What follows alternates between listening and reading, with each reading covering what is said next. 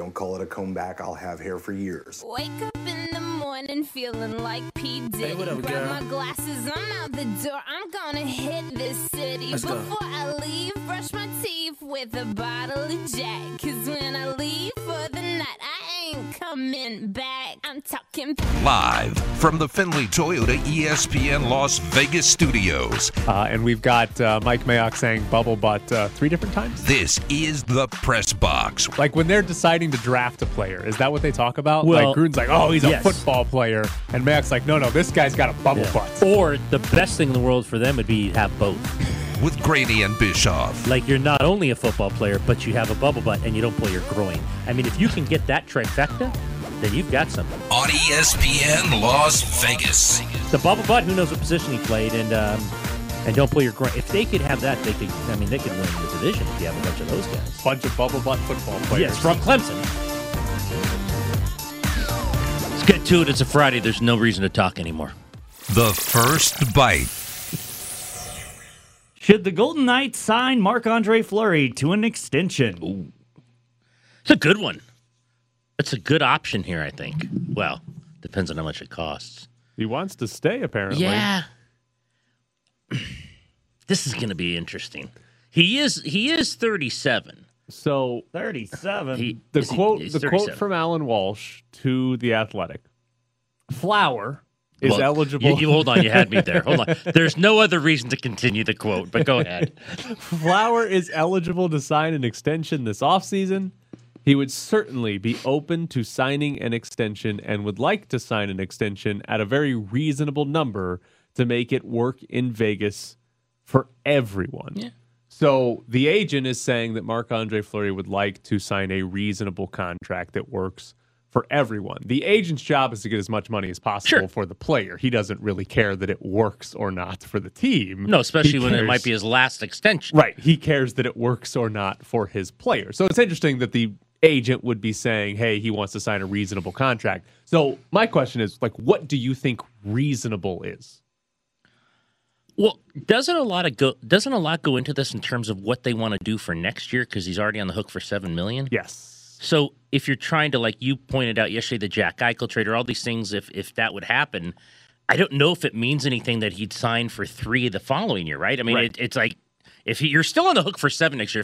If he was a UFA right now, then it's okay. You want $3 million to stay, we'll take it or whatever. But if you're still on the hook for 7 for him, I think next year's like the most important year because 2 years from now, was he pushing 39? Yep. He was.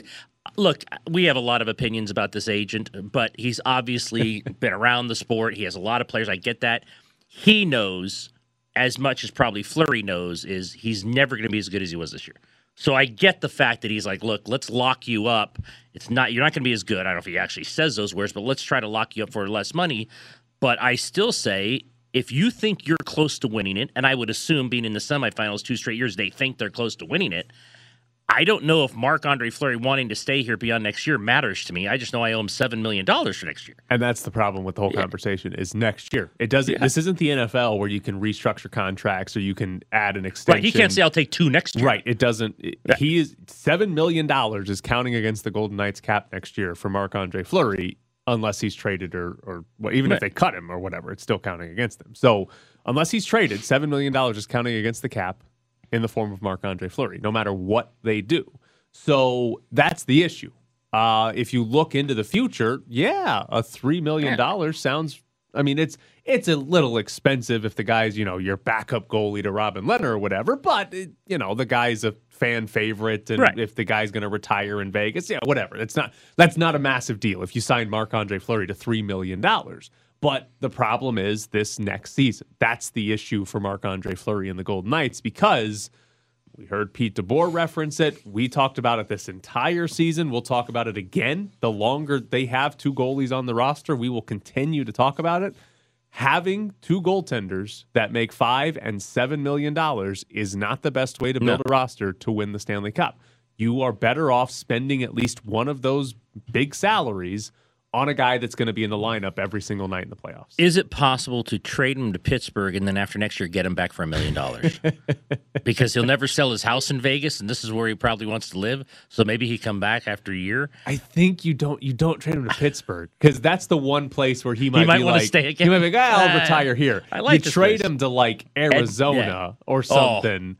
Like somewhere where he just would not want to stay because there's 7 fans in the building, or it's a terrible city to live in. Like he has this no trade clause of 10 teams. Whoever his 11th team was going to be, Trade him to him. That's where you trade him to. And then after next year, we'll sign you back, Marc-Andre Fleury. It's all good.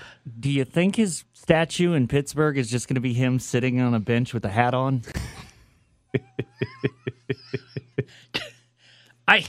As much issues as we have with Alan Walsh and as hard a time we give him, boy, if this guy gets another early extension, I got to say, this might be a better agent than we thought if he keeps getting these guys extensions at this age. Especially considering he doesn't get in trouble for what he tweets. Yes, exactly. Look, it all depends on next year. You could say, 2 years from now, he's still going to be probably in the better shape than a 28-year-old. He's in incredible condition. I don't think that part's going to change. Again, his skill level, I'm sorry, you get 38, 39 as a goalie. I don't care how good a shape you're in. It's going to decrease. It just is. So I don't think – look, it's obvious that Alan Walsh would say something like this as his agent. It's his job to do what his client wants. His client wants to stay here. So you go on record saying, hey, he'd be willing to take less money. I don't know if you should be influenced at all about that if you're the Golden Knights. It's like, good for you guys. That's nice, but – we need centers. Or we need other things that might push us past inferior teams in the semifinals. So let me ask you this hypothetical. You sign Marc-Andre Fleury to an extension, and you have him under contract next year for 7, and then 2 or 3 more years for $3 million. Do you trade Robin Lehner instead? Because part of the reason that you're keeping that you would keep Robin Lehner over Marc-Andre Fleury, he's 28. He's 29, younger, whatever he is. and he's cheaper, but also because they committed a 5-year contract to him at $5 million each, and there's 4 years left on that, whereas Fleury only has 1. If Fleury gets an extra 2 years added onto his contract with an extension, then that long-term sort of, hey, who's our goalie for the next 3 or 4 years, it can be Marc-Andre Fleury, and you can trade away Robin Lehner at that point. I don't do it. He'd be pushing 40. I agree with that I would keep too. Lehner. I would keep Lehner. Because when you're trying to evaluate what is Marc-Andre Fleury going to be in the future, he's going to turn 37 next year during the year. I think it's November or something, his birthday. He's going to turn 37 during next season, right? And he's coming off his career best year. Best year. It is unbelievably rare for a goalie to have their career year at 36. Hell, Fleury might be the first goalie ever to have his best career season at age 36. And so to expect Fleury to have that season again at 37, 38, and 39 is pretty unbelievable. Honestly, to expect Fleury to stay close to that level is pretty unrealistic. Like, Fleury is going to have a drop-off. He's not going to suddenly be a terrible goalie, but you're probably talking about a guy who's a slightly above average goalie. You're probably talking about, okay, he's the 12th best goalie in hockey or something like that. So when you're a team, like, that's what you have to be considering when you give the guy an extension is, okay, what's he going to be for the next 2, 3, 4 years, however long that extension is. And I think it's hard to put out there that you actually expect him to be a top 5 goalie for the next 3 years. And let's not forget this. Let's say they do what you and I say we wouldn't do, which is trade Lehner and sign him to a 2 or 3 year extension. You're going back to a regular schedule. Like, I know Lehner got hurt this year, but it was still a condensed schedule. So at 36, as great as he was, at least for part of the year, he was able to, go back and forth with Lehner and trade off games, get his rest. So if you move Lehner, Fleury would obviously be your goalie. It's not going to be the backup, whoever that is, whether it's Logan Thompson or whoever. So now you're saying you're 38, 39. There's no more condensed schedule. You have to play like 60-something years. That's a lot of games for a guy that age. Again, he's in great shape, but that doesn't matter. It's the Pacific. They might not need to play him 60 games. We are doing a rotation with Logan Thompson. Maybe they would. It probably works. Like, legitimately, it works. Did you see a breakdown of the projected points of the Pacific? Yes, that's what I was trying to pull up. I think the Knights were at a projected points of 365, and the Kings were at 10. It's like the difference. And they might make the playoffs. Yeah, the difference. They made a big trade yesterday. This is from Jay Fresh Hockey.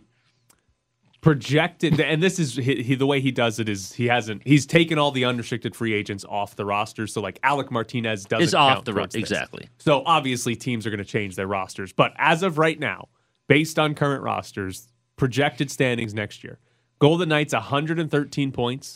Second place Calgary 91. Third place Edmonton 89. Fourth place Vancouver 79. Yeah, but they won't have Nate Schmidt, so it's like 59 because he's on the trade block already. This division is going to be so bad. They could just put Fleury. They could do the Kucherov, put him on long-term IR at the start of the season, and play Logan Thompson the entire year. They are projected at 111, and easily, without question, they could have a tougher first-round matchup because don't they get the wild card? Yes. Don't if 2 they and get 3 the- play yes. each other? If they get the They one, could lose. I mean, they get a really good wild card. Wild card, Colorado. It's like, wait a minute. We got 111 points. if they get the one in the Pacific, They get a wild card. They would get the first or second wild card, which would be the fourth or fifth team from the Central or the fourth place team from the Pacific. It doesn't matter. It will be a better team than the second and third from the Pacific. Yeah. So, not great. So that's where the standings are, though. Like this team, like you know how they do the little X in the standings? We can already put the X in the standings for next year. This team, they're going to make the playoffs, and it's not going to be remotely close. It's not even going to be an issue because again, I'm telling you that the projection right here is 113 to 91 between first and second. Right? You just have to be third. What's he got? You just have to be third. What's he got the Kings at? 72? 75. Hey. Made a trade yesterday. I'm saying 82. Will I be at Dallas Raiders on Thanksgiving and pick up the Dallas Morning News and there'll be an X by the Golden Knights? It'll be November 26th. Like, oh, hey, 24th or whatever. They're already in. It should be right now. So what if the standings came out and everyone's 0-0-0, but the Knights have the X by their name? Who does the standings at the Review Journal? When you guys they're publish, automated through like AP. I mean, they just as called soon up. as the Stanley Put Cup an X final in? is over, Put an X in. Put a next season standings and put an X, and everybody's 0-0-0, and just leave it there for the entire season. They're gonna make the playoffs. Sure, Fleury might have to play more games next year, but he doesn't have to. He literally doesn't have to. Like you can coast next season. Normally we make jokes about hockey around here. I honestly think they're division winners if Logan Thompson starts 82 games. They win this division. Okay, so doesn't that goaltending. make it though? Doesn't that make it more sensible to move him now? Because you're building to win the Stanley Cup. If you know you're winning the division, that's like, oh, whatever, we're in the division. That makes it more sensible to move at just least move him. one of them. Because Okay. the whole point is just like this year. It's the playoffs. The playoffs. Like, are why what would you matter. need two of those dudes to win that division? You don't. You don't. And all that matters is the playoffs. The regular season is mostly irrelevant, especially for them because they're going to make the playoffs. The playoffs is what matters. So you need to be building the best possible playoff roster. Two goalies is not the best possible playoff roster. True. And so either the whole point of this is trade either one. Move either one and you're going to have the best possible playoff roster. Now, moving Fleury gives you a better long-term outlook because Leonard's younger and cheaper and under a long-term deal.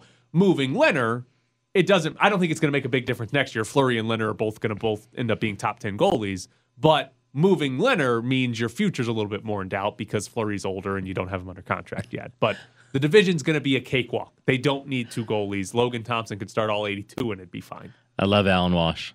He would be open to signing an extension. He's going to be 37. I would hope he'd be open to signing an extension. The guy's not 24 saying, well, we got a lot of options. Like, he's 37 next year. It's either extension or retirement. Yes. Like, what do you mean he'd be open to signing an extension? It's like, don't bury the lead here. All right, coming up next. Oh, my God, the Bucks are actually going to make it to the NBA Finals? Lopez spinning on Gallinari, shoots it, gone with a foul. It is your night, Brooklyn Brook. Middleton driving, 7 to shoot, to the corner. Portis, three-pointer, bango! Bobby Portis, 114 to 98. Holiday crossing, driving into the lane. Lob to Lopez for the slam. 118-105, 32 for Brook. It's the Press Box with Graney and Bischoff on ESPN Las Vegas, 1100 AM and 100.9 FM.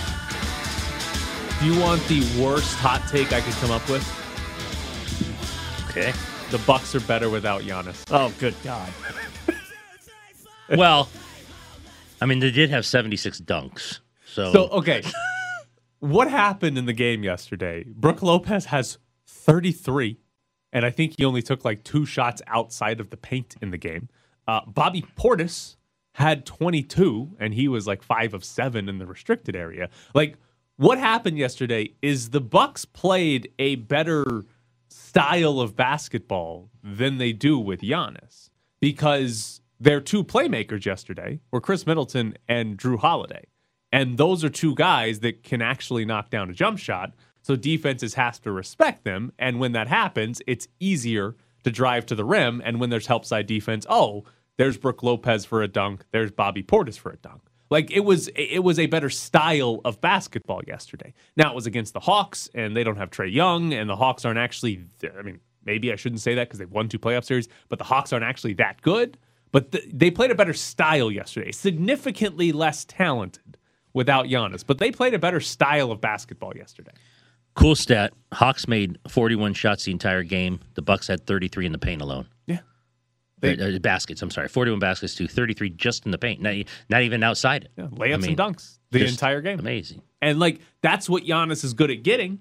But in the playoffs, teams can actually slow that down and prevent him from getting dunks and layups. Where on the pregame whiteboard was Brook Lopez?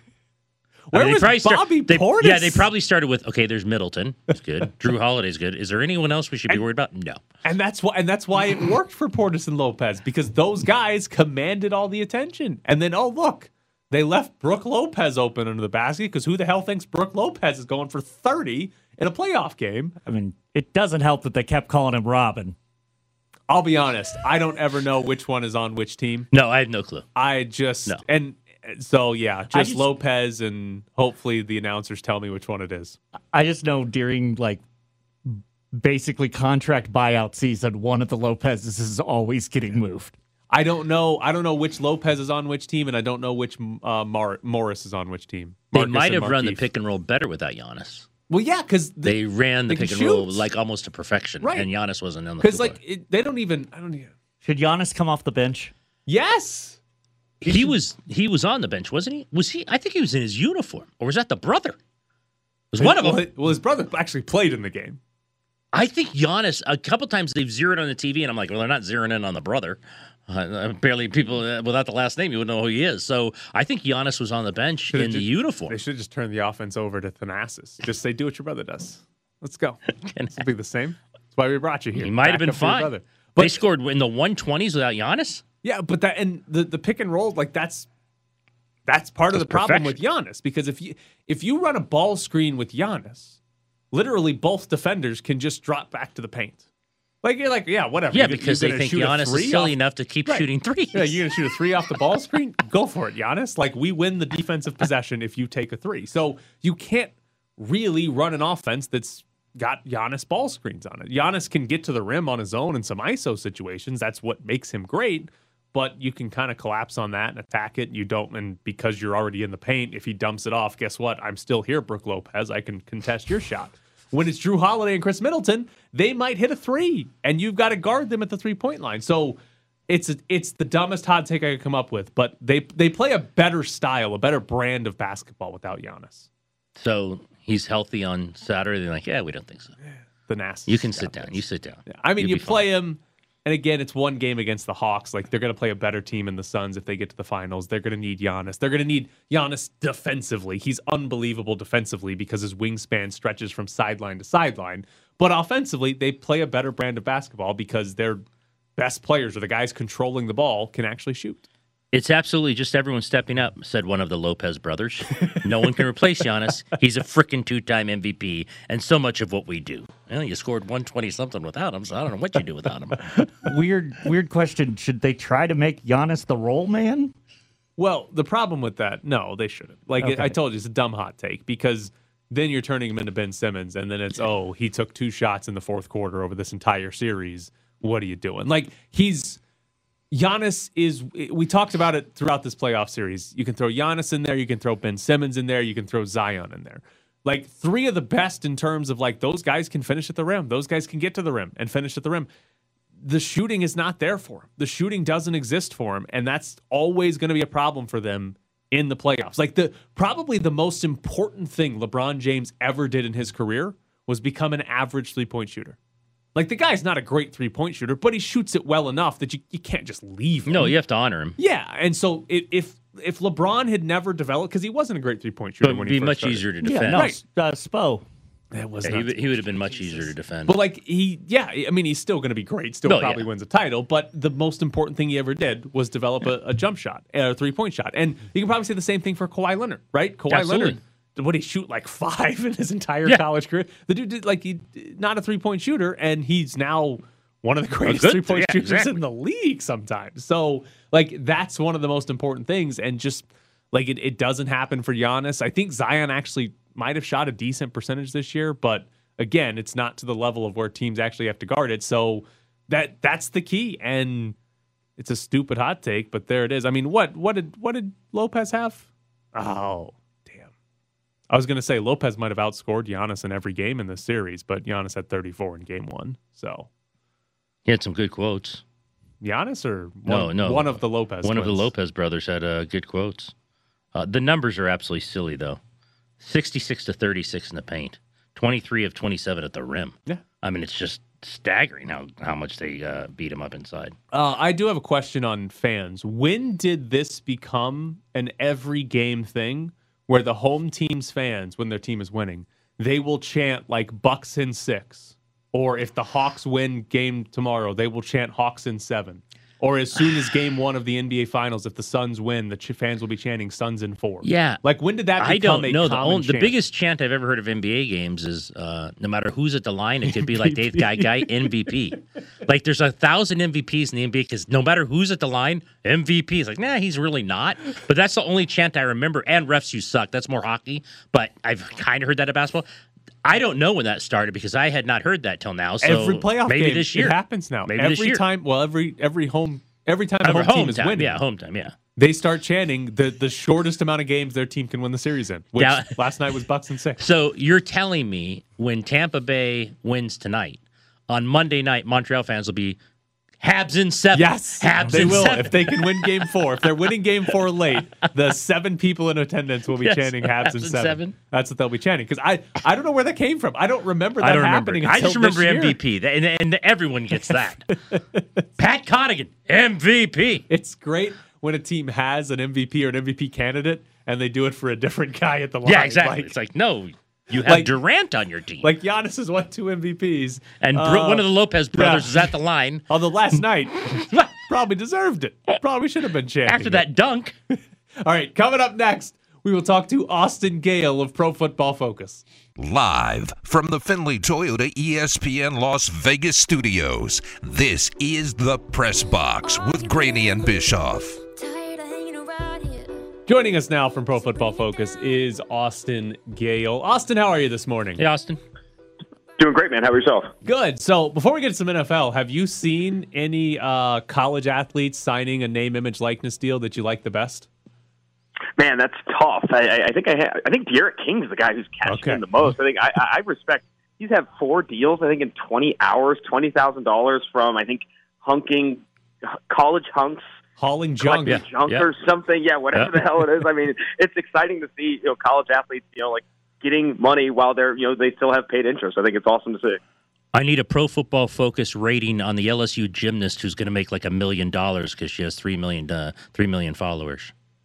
I mean, that's 99.9. I have no other. You don't even have to watch her. That's just fantastic. That's just honestly fantastic. I saw the twin basketball players for Fresno State are cashing in with T-Mobile. Like, this is just incredible to see adults. Let's remind everyone, adults making money they rightfully deserve. I think it's also going to add to the parity of the NCAA in college basketball and in the NFL. You know who wins here? Indiana, Rutgers, Arkansas, these teams that are in these Power 5 conferences but are bottom feeders in the recruiting rankings because they can't compete with Alabama, Michigan, Ohio State. But now, go be a starter for Purdue for 3 years, make multiple tens of thousands of dollars with the NIL deals before you go sit on the bench at Michigan for 3 years. This is going to change the game. I honestly think it's going to change the game. I look forward to the future. Like, do you remember like sitting in like middle school, like history class, and they're teaching you about something, and you're just like, that sounds stupid. Why would anybody do that? Like how we won the Revolutionary War because the way the British people fought, we were just like, yeah, we're not waiting our turn or whatever. Like this, we're gonna look back on this and be like, so they couldn't just sign autographs and charge $25 to sign your T-shirt. Like we're gonna look back and think it's the dumbest thing we've been doing until 2021. It's absolutely absurd. I think there's a lot of work to be done for the NCAA to reinstate Reggie Bush's awards. You know, you have the USC team. Like, there's a lot to be done in terms of the wrongs. They need to right some wrongs in the NCAA. I think there's a lot to be done right now. Boy, if the NCAA starts righting wrongs, we're going to be around for a long time. Did you hear the? I'm sure you heard. Derek Carr wants Davante Adams, and Davante Adams wants Derek Carr. When you look at that, Davante Adams is not a UFA for a while, but what jumps out to you about those two, the connection they can make, and do you think this is even plausible? I don't know how plausible it is. I do think that it would be insane for Green Bay, even if, say, Aaron Rodgers retires or he's traded to Denver, to then double down on this rebuilding effort and move on from who would be their best player by a long shot, and also their most polarizing star, the guy that would be the face of Green Bay. To move on from him, especially after the contract he's gotten, would be absolutely absurd to me. I don't think you do that. And if Davante Adams forces his way out, I mean, talk about a franchise that went from the top to the bottom in a blink of an eye. It would be absolutely absurd to see that. I think for Derek Carr, obviously, it would be a connection you'd like to see. Davante Adams, I would confidently say, is the best receiver in the NFL right now. I think Tyreek Hill is in the conversation, but still, I think, play for play, route for route, I think Davante Adams is the best receiver in the NFL. To say that, man, what would the fit be with Las Vegas? I mean, any team in the NFL wants the best receiver in the NFL. The Packers have had Brett Favre and Aaron Rodgers for basically 3 decades here, and they've been one of the better teams in the NFL for over those 3 decades. But it's Green Bay, Wisconsin. If Aaron Rodgers never plays for them again, and if somebody like Davante Adams says, I don't want to play here anymore if Aaron Rodgers is here, could the Packers fall to where they're become maybe not irrelevant, but they're not a power in the NFL because it's Green Bay, and who the hell wants to play in Green Bay? Absolutely. I mean, they have been spoiled, absolutely spoiled, to go from Brett Favre to Aaron Rodgers, two, in my opinion, future Hall of Fame quarterbacks. Brett Favre always should be on his way, and I do think that with Green Bay, it's not about free agents don't want to come to Green Bay. It's that you're going to run into bad luck. It's very hard in this league. You don't have to tell probably more than half the league. It's very hard to find the quarterback. It's very difficult to pick the guy. You can ask the Las Vegas Raiders. You can ask the Cleveland Browns. It takes a very long time normally to find the next guy under center. I think Green Bay, unless they strike gold again 3 times, strike lightning 3 times, and get another future franchise quarterback right after Aaron Rodgers with Jordan Love, I think that would be, absolutely insane. I do think that Green Bay could be on their way to a drought in terms of wins. No, it's Jordan Love's going to be that guy, right? We're about to have 14 years of Jordan Love being a Pro Bowler and all-pro player for the Packers. That would be so unfair to the league, unfair to every other fan base. We have teams literally Detroit's been waiting for so long to have a guy that can take them to the Super Bowl. If Jordan Love comes and does that, that would just be insane. Hey, you didn't see him against UNLV. We did. This guy's a star in the making. Kidding me? I wanted to ask you this because there was a story I read this week, and I want to get your thoughts on what you expect for him. And the idea of the story was, what can you expect from Trevor Lawrence? And they threw out there, would he be the 5th rookie to throw for 4,000? Would he get past Justin Herbert's 31 touchdowns? Knowing the team of the Jaguars, what are you expecting from him? Is this a record-breaking year, or do you think it's going to be if you're betting the over and unders, you're going to think most under on the numbers? I do think I'm going to lean under. I think they're going to be throwing the ball at a high rate, and I think Trevor Lawrence is going to be starting all 17 games. And I think for those counting stats as well, we have to remind ourselves there's 17 regular season games now, and I think going over 4,000 yards got a game easier in 2021. I think Trevor Lawrence, the biggest reason we feel good about the overs there is that they're going to throw the ball a lot. We expect a high throwing rate there, and we also think that they're going to be in position where they're not necessarily blowing teams out a ton. I don't think that defense is there yet. It's still a very young defense. So I do think that Trevor Lawrence throws enough. The volume is enough for him to go over 4,000, 4,100 yards, and then the TD total will be interesting. I don't know how many red zone opportunities they will have, but I do think the passing yards total will go over. Well, Tebow's getting all the red zone opportunities. We already know that. So you can't go on Trevor Lawrence touchdowns. So Urban Meyer and the Jaguars got fined for OTA violations. I'm curious, what do you think the quickest Urban Meyer and Jacksonville can fail is? Man, I think 1 year, right? I mean, it would be. It's interesting because I was talking to my podcast co-host Mike Brenner, and he said one of the best hirings as a head coach this past offseason was Urban Meyer, and I was like, absolutely not. I mean, this guy has to learn so much. There's so much newness in Jacksonville. New quarterback, new coach, an entirely new defense. They added a ton of players in free agency. I think there's almost too much newness to really gel immediately. I think where you start to see Urban Meyer fail early is things like this, boneheaded fines, boneheaded things like that. The Tebow signing, he signed that Iowa coach that had some bad off-field stuff. Like, those are the decisions that you get you on your way out way sooner than maybe you expect. And this isn't college football. In college football, you have a couple winning seasons and they're ready to put a statue up and you'll be there for 30 years like Kyle Whittingham at Utah. But with NFL, you got 1 or 2 years to figure it out. Sometimes just one. You have to have results very early. And if you do not meet expectations, and with Trevor Lawrence and all the hype around Jacksonville, there are high expectations. In a winnable AFC South, if they come out and fall flat in year one and don't start out of the gate year two, you can see Urban Meyer really falling quickly. I don't laugh, but Dallas got fined in the OTAs, and the reason be given because they were too physical. And I'm like, wait, it's football? And I want to know who's turning them in. Like, who's calling and saying, well, the wide receiver and corner, they made contact today. It's interesting though, because it's hard to speculate because you could see medical trainers, you could see certain players, hyping. Player safety does matter. I think if he is doing, I know I saw a joke tweet saying he was doing Oklahoma drills, which I highly doubt. But I don't know what level of physicality he's doing in OTAs. But there's just no reason. There's just no reason to put anybody under physical harm, especially in these OTAs. All right, so Derek Carr's got 2 years left on his deal. There'd be a minimal cap hit if they cut him right now, but basically they don't have much a cap hit if they were to get rid of him. Is it too simplistic to say Derek Carr and the Raiders make the playoffs, Carr gets an extension, Derek Carr and the Raiders miss the playoffs, and the Raiders finally move on from him? It better be that simple. It better be that simple. Because if they make the playoffs, he should get an extension. They continue to ride this thing out and go like 9-8, 9-7, and 10-7, or whatever, how many games there are. But if they don't make the playoffs, can we cut the cord? Can we cut the cord for a quarterback that has one season of borderline MVP caliber play? Can we cut the cord? I don't know. And if you want to battle it out, the best analogy I make is Kirk Cousins. If you want to try and win a Super Bowl with Kirk Cousins, it's going to take every ounce of every other player on that team, a perfect bill of health, fantastic coaching on the sidelines to actually get it done. Because everything has to go right when your quarterback isn't top 6, top 8 in the NFL. I think Derek Carr is a top 10, top 12 quarterback at his best. Sometimes he plays under that, but at his best, a top 10, top 12 quarterback. But it is so difficult to win in a league with a fringe top 10, top 12 quarterback because you need a perfect defense, a clean bill of health, fantastic coaching on the sidelines, your quarterback to stay healthy, your receiving core to develop. And I just don't see that much going right for this Raiders team. Henry Ruggs needs a year 2 jump. The defense has gotten worse somehow over the past 5 years. I don't even know how that happened, but it has. That is the problem I have with this Raiders team. It's not Derek Carr. Everyone stands people as Derek Carr haters. Derek Carr, I would confidently say, the top 12, top 10 quarterback when he's on. And he was on this past year, and he was on in 2016. But he's not a top 6 quarterback. He's not a top 5 quarterback like Mahomes and Russell Wilson and Aaron Rodgers and Josh Allen and Lamar Jackson are all capable of. And that's who you're going against. You want to play the Kirk Cousins game, you can be a fringe playoff team every single year, never get the draft picks to rebuild, and constantly be this mediocre franchise. And I think that's where the Raiders have been since John Gruden has taken over. Well, you could have stopped a perfect defense. That's not happening. And I agree. I agree with you because if they don't make it, like you said, the main question is, all right, you move on from, but what do you have next? Like, I'm not change for the sake of change guy. It's always like, well, who are you going to replace him with? But if he doesn't make the playoffs, is Mariota, in your opinion, still good enough to maybe be a bridge before they bring in someone new?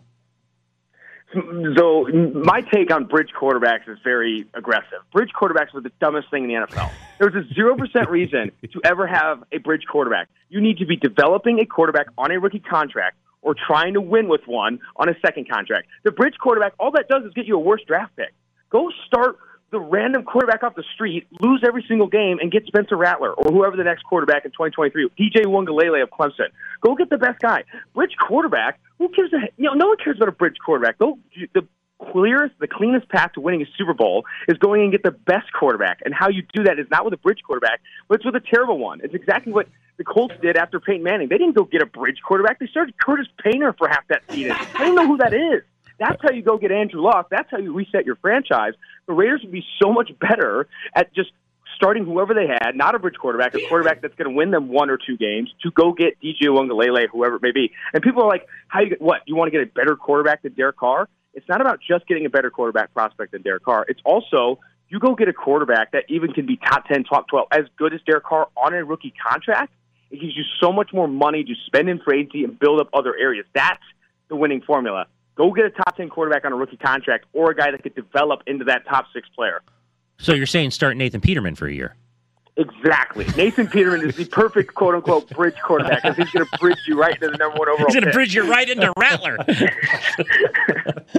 Well, maybe that's why John Gruden keeps giving him $1 million every year. They keep signing. Once he rebuilds, he's going with Peterman to get that number 1 pick. Well, he is Austin Gale from Pro Football Focus. Austin, as always, we appreciate your time. Thanks, Austin. Absolutely. Thank you. Now we know why Peterman continues to get signed. Eventually, they'll have to move on from Carr, and Mariota will be like, my job. No, it's not. It's Peterman's. We're going with Nate. We're going 0-17? Yes. Getting that number 1 pick? Whoever the number 1 quarterback on the board is. Listen, I would be so pumped if they went with that strategy. Oh, and they went 0-17. Like, to me, that's the, like, if this year they don't make the playoffs, Right. they, win 7 or 8 games and miss And they the move playoffs, on. and they say, okay, we're moving on from Carr, that, to me, is, like, the smartest strategy. Obviously, if you can land Aaron Rodgers or somebody, that's better. Yeah. But, like, you can't land a star quarterback. You're moving on from Derek Carr. I would be out here telling them, yes, Peterman, start him every game, draft number 1 the next year. Mariota waited his turn. We don't think so. Hey, you don't get a turn. The guy who never takes reps in practice is the quarterback now? He's on the outside practice field and everybody's inside. He was over by the Amazon building across the street. You're bringing him to be the starter? I genuinely want, at some point, there was a Christian Hackenberg story out of Jets camp where a reporter went, Hackenberg's looking pretty good. He's completed 2 passes to me. And that was on 7-7 with no pads. So I'm hoping that Ed is just like, yeah, it was a really good that's right. break. I could give Nathan or Peterman reports. Good. He's not fast. He's not big. He's just there. But he hit Adam Hill with exactly, a deep ball. Exactly. Had Adam been looking for it? No. Adam's shoulder is now bruised. All right, coming up next, we'll get back into the name, image, and likeness in college football, and if Reggie Bush deserves his Heisman Trophy back. Want to be part of the show? Call the Press Box voicemail and let us know. 702-720-4678 and leave your opinion. As of now, we're kind of in the middle of letting the commissioner's office, Major League Baseball, handle this. It's in their hands. And right now, our kind of direction was to just move forward and not do anything as far as the player and Trevor. And so our plan is he is going to start on Sunday. It's out of our hands. Regardless of what direction the organization want to do, it's something that this is what has to happen. And so it's out of everyone's hands. You're sitting in the press box with Graney and Bischoff on ESPN Las Vegas. Follow them on Twitter at Ed Graney and Bischoff_Tyler. That was Dave Roberts talking about Trevor Bauer. We'll get more into that in the front page. And by the way, before we get into name, image, and likeness, I am fascinated by the Tour de France. The guy who won the stage this morning is doing his like post-race interview, and he's on like a stationary bike doing a cool down. Like he just rode his bike for like 5 hours, and he's riding another bike. I think I've actually done a Peloton workout with him as the instructor. I think I've chosen him. You get at Peloton, you can choose like of all these, like who do you want to ride with today? Jim, country music, Johnny, pop. This guy might like teach Peloton rides. Look at this guy. And by the way, he just biked like 9,000 miles. He's biking again. There's not a bead of sweat on this guy. No, it's like it's like he didn't even do anything today. It was an easy day for him. Easy day. Don't know his name. Easy day for him. I'm just fascinated. Like it's on the TV in here every now and then. I look up and a guy is like walking out of the trees with his bike. I'm like, what the hell happened to that guy? The best was 10 minutes ago I watched, and they're going past these fans on the side of the road, like at 7,000 miles an hour. And this old guy, they go past him, and he looks, and he turns this way and like waves at him. Like, buddy, they didn't see you. They were past you like within 2 seconds. They didn't see you waving. There's some guy on like the French countryside that's like, crap. I just need to go get to my cows. Yes, exactly. Absolutely. Yes. Because they bike through the middle of France. Yeah. Like we were talking earlier, like where do these people stay after each stage? Because they're in like the middle of France. I don't know if all these cities are big enough. They got hotels for all these people. No. I told Tyler, a buddy of mine went because he was a biker like 2 or 3 times, and I never asked him that because he went to the mountain stage. I wanted to say, Steve, is there shuttles in and out? Like how do you even get to where these guys are going by you? It's fascinating. It can't be cars. I can't imagine. I can't imagine showing up to watch them No. because They just go past. Yeah, it. it's like, All what do you right, do? so what do we do now? Yeah. right, like at least in NASCAR they go past you 250 Yes, times. yes. In this, they go past you once and you can't even see them anymore. And yeah, it's a fascinating sport. On name, image, and likeness, Reggie Bush, he really wants his Heisman back. So Reggie Bush had his Heisman taken away because the NCAA found out that he had taken money, I believe it was like $300,000 from a marketing company while he was at USC. So they stripped him of his Heisman. And now Reggie Bush is like, well, it's legal for everybody. You guys aren't in trouble for doing it now. So give me back my Heisman. I think he's got a pretty good argument. Give him back his Heisman. I think we should give everybody back their Heismans. How many people have been stripped of their Heisman? Only two I can think of are OJ and Reggie Bush. I don't know. I saw OJ in a picture from Costco. He might have had it in the cart with him. Here's the thing. We should have strong opinions on the show. I get that. I don't care if he gets it back or not. Give it back to him. I do think that it's not as easy as that in the sense that just because, okay, I'll go with this argument of now you can do this when I couldn't. But when you did it, you couldn't. Like, you broke the rule. And by the way, I do agree also, at a lot of levels it was dumb because people do far worse. I get all that. Like, I get they take more money. I mean, to this day, we know guys get bought out. To this day, we know, especially in college basketball, there are bidding wars for top guys. It still goes on. The AAU guys and their handlers still get money for a kid to go to a certain place. So I'll just leave. I don't care if he gets it back or not. I'm not going to, like, stand on a pulpit and, like, pound the chest, say he should have it back. I don't really care. But don't give us the reason that, well, now it's okay. It's like, well, you still broke rules. The rule might have been dumb because everyone's doing it, but I don't care if he gets it back. If you want to give it back to him, give it back to him. The reason it's dumb, and it probably should have never been taken away in the first place, is his cheating, if you want to call it cheating. It was not in any way helping him to be a better football player. No. Like, he wasn't taking, like, performance-enhancing drugs that made him run No. faster. He just got some money from a marketing company because of how good he was at Because football. he's one of the greatest running backs in college ever. It's not like you can even make the argument he didn't earn the Heisman because he was awesome at football, and what he did didn't help him get better at the sport. What he did was just, I'm going to make some money when I'm not supposed to make some money. Well, in college, that's usually what happens, right? Fab Five? Right, Didn't exactly. make them better basketball players, but the luxurious condo they lived in with all the sports cars was like, The best ever was Mitch Albom's book in the Fab Five when he said, I kind of knew something happened when they mistakenly invited me over to the crib. And I walked in, I'm like, this doesn't look like the regular college kid. It's like, why are you living in the brownstone down on the rich people side of the place as the Fab Five? I mean, he goes, I thought something might be up. Same with Reggie Bush. Didn't Reggie Bush's, didn't the parents get a house? Yep. Yeah, he got in San Diego. They got the house. Again, give him the trophy back. The other thing is, you give him the trophy back. What does that mean? Just give him the trophy back. Is it really affecting anybody? Is the Fab Five the best thing to ever happen to San Diego State basketball? Yes. It's not even a question. It's not even close. Steve Fisher told me his first 2 or 3 recruits, and one was Eric Sanders. Back in the day, Eric Sanders was a really good recruit. He goes, I knew I had him when I walked in his room on the home visit, and there was nothing but Fab Five on the wall. He goes, if I can't get this guy, I'm really in trouble. I got a new job. I got to question this new job if I can't get the kid with the Fab Five poster on the wall. Oh, that's great. Another team's like massive NCAA violation. Best thing for San Diego State. Best thing that could have ever happened to that program. Give Reggie Bush back his Heisman. He's superstar. OJ too.